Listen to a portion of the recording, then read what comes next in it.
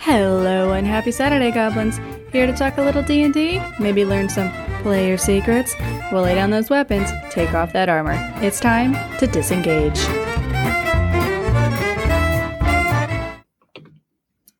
Hey everybody, welcome to the next episode of Disengaged. I have Alex here today, who plays Violet in Endless Midnight. Hello.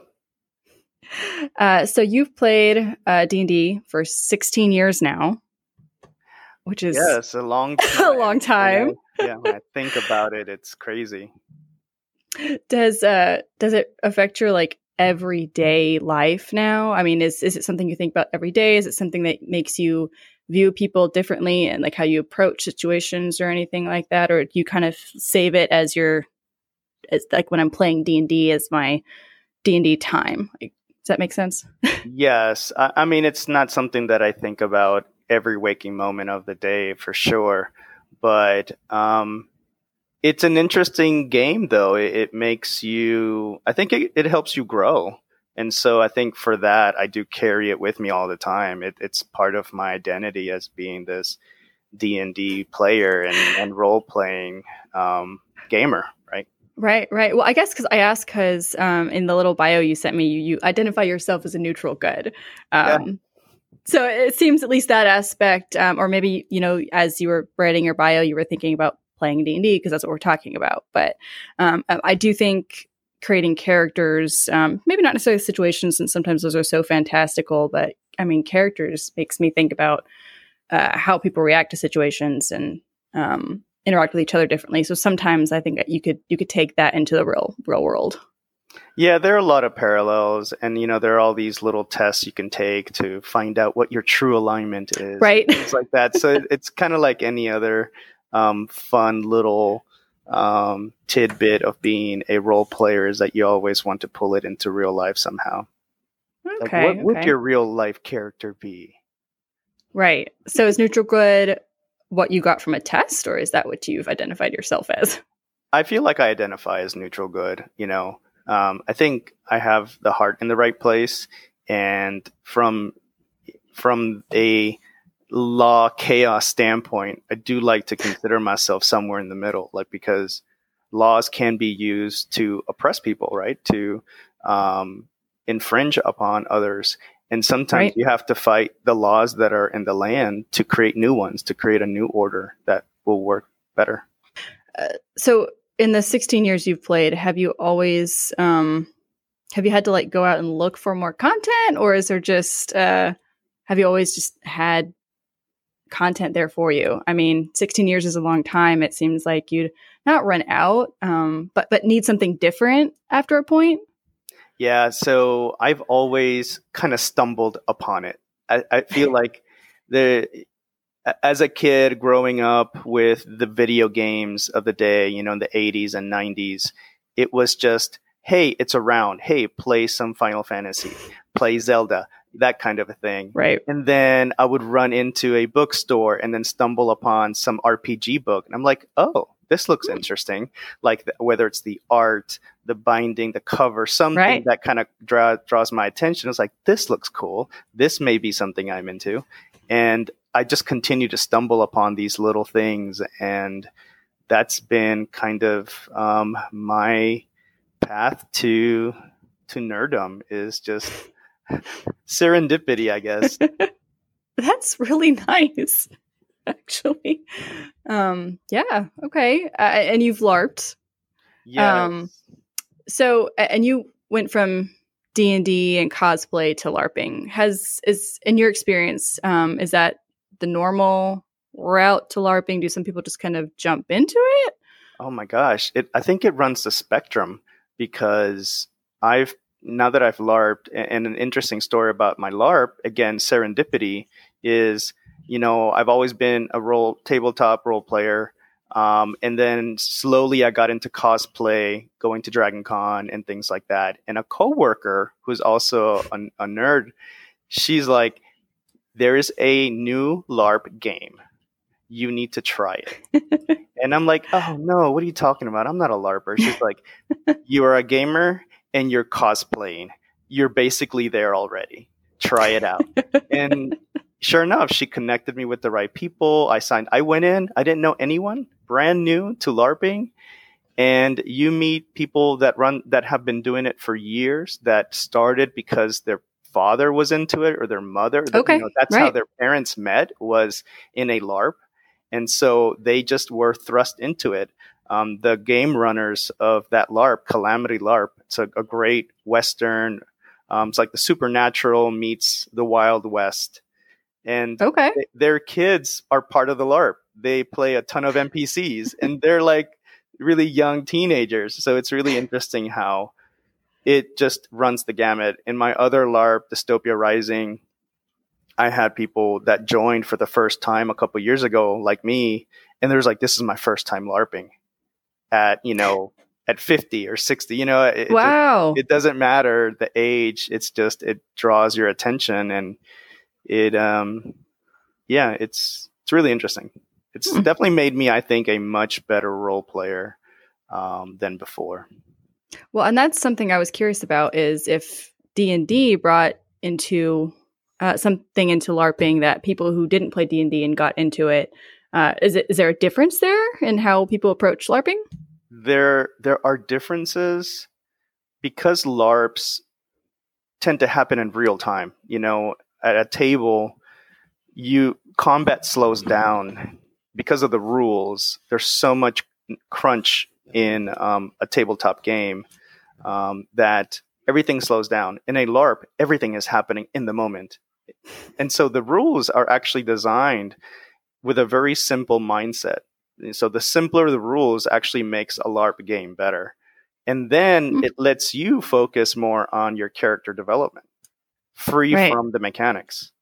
And so those are the two differences I think I see. Is LARP is definitely this role play heavy game, where your tabletop games are more of like the tactical grid on the table.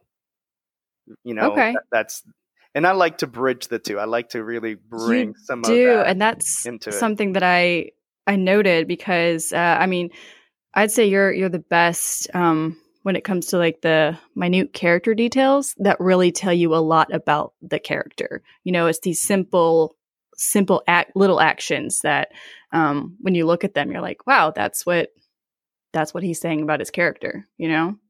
I think you're really talented at that. Thank you. Yeah. I'm definitely the one that creates a whole backstory for the I really put a ton of thought into it. I know that some of my other friends, they're like, oh, nope, I don't really put a lot of thought into it. I do. I'm one of those.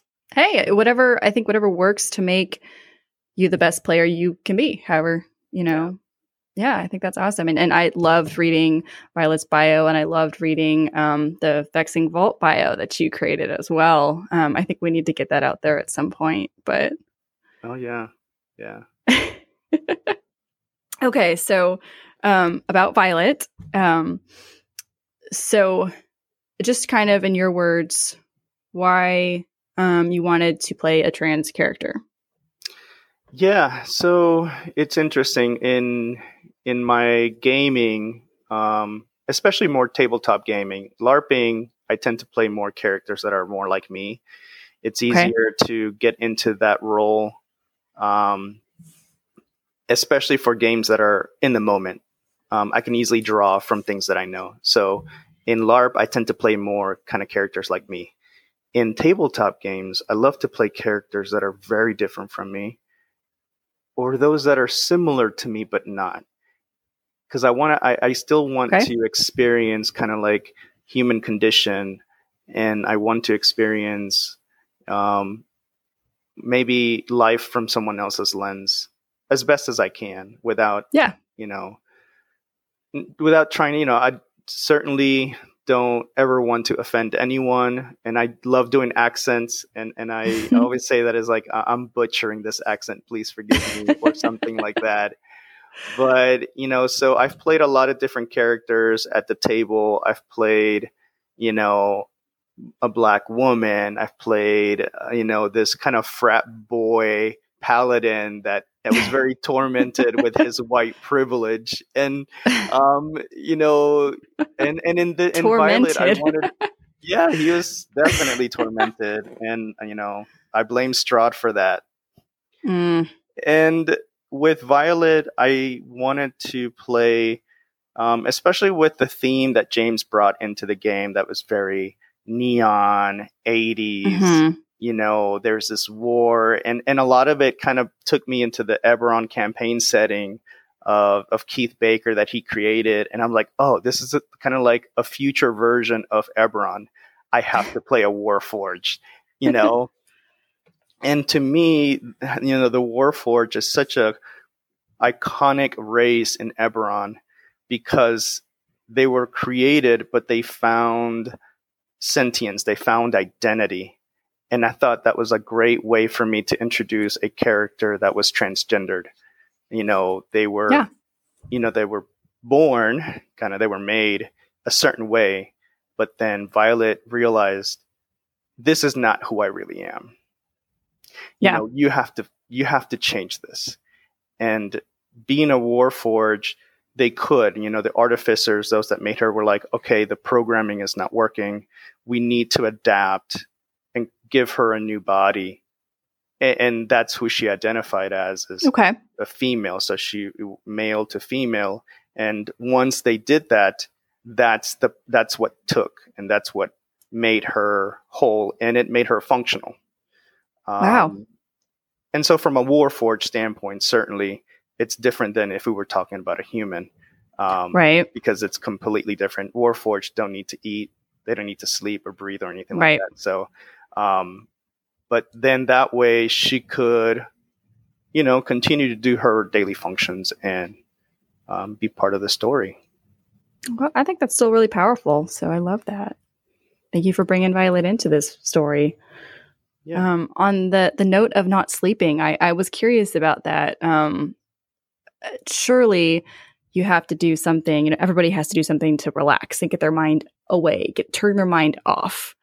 So, I don't know anything about Warforged. Do they have like sleep modes, or, is there an action? Is there something she does that turns her brain off just for her? Yeah, in 3.5, it was different. And in 4.0, I didn't really play D&D 4.0 much, but I know that in 5e, the rules is they don't sleep, but they still, in order to recover, let's say, hit points, they have to repair themselves. So that they just tinker with themselves, make sure they do some, upkeep, tune up, right, for the next day. So even though they're not sleeping and they're not, quote unquote, meditating, they're tinkering with themselves and making sure they're fully functional. Basically every day. Mm-hmm. Okay. And that would be Violet's kind of, let me just focus on this right now. This is my moment to. Right. That would be her long rest. Okay. All right. And have you listened to the interview I did with Kristen yet? I did. Yes. Okay. Did the question that I'm going to ask everybody, which I think is interesting in this case, because Violet was there during the war. Violet has, I think, experienced an actual sunrise and actual sunset before. Yes, she has. Actually. So many. Does she, dream of experiencing that again? And if so, how would she want to experience that for the first time again? Yeah, Violet's story really hasn't come out a lot in our episodes, but for her, I know I'm trying to avoid spoilers because I know everything.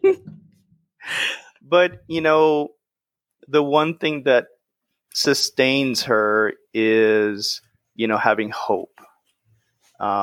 That's the main thing. And especially with the NPCs of the bar, that's kind of like her family.